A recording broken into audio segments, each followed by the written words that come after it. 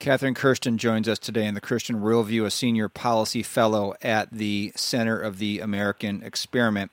More with your column. Yet something, you say, is profoundly amiss in the frenzied movement that has America in its grip.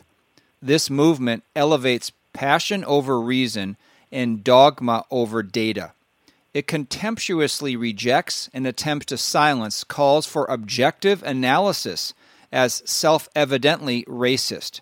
In the process, it requires adherents to turn a blind eye to its stark inconsistencies. For example, while its votaries blocked Interstate 94, that's here in the Twin Cities, and torched whole neighborhoods in the name of justice for George Floyd, who died at the hands of police, they are silent about the reign of gunfire and soaring death toll from black-on-black violence in Minneapolis since then.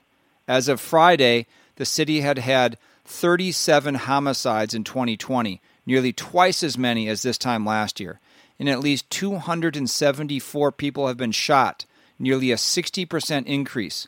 Nationally, about 90% of black murder victims are killed by other blacks, where the race of the killer is known, according to the FBI. We're being told, Catherine, and even from those within church denominations, the president of the Southern Baptist Convention saying this isn't the time to look at statistics and facts and data. Black Lives Matter. Whoa. What's your response to that?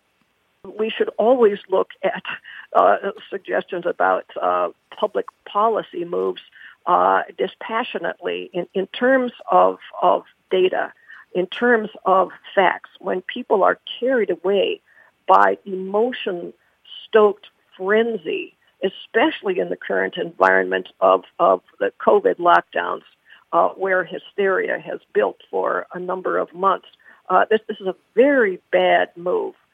We shouldn't let extremist voices whose own conduct is so inconsistent with the principles that they espouse, such as Black Lives Matter, who, as you just read, purport to be very concerned about black lives, but in fact are completely silent on the death of toddlers in inner-city gun violence and never show interest when young black men are killed by other black men, but only the very rare instance where an unarmed black man is killed by police. We shouldn't be trusting people whose political agenda clearly is behind the public policy moves, such as defunding the police, that they are telling all the rest of us we should adopt. We need to be reasoned and careful to base our policy movements on facts, not on emotion.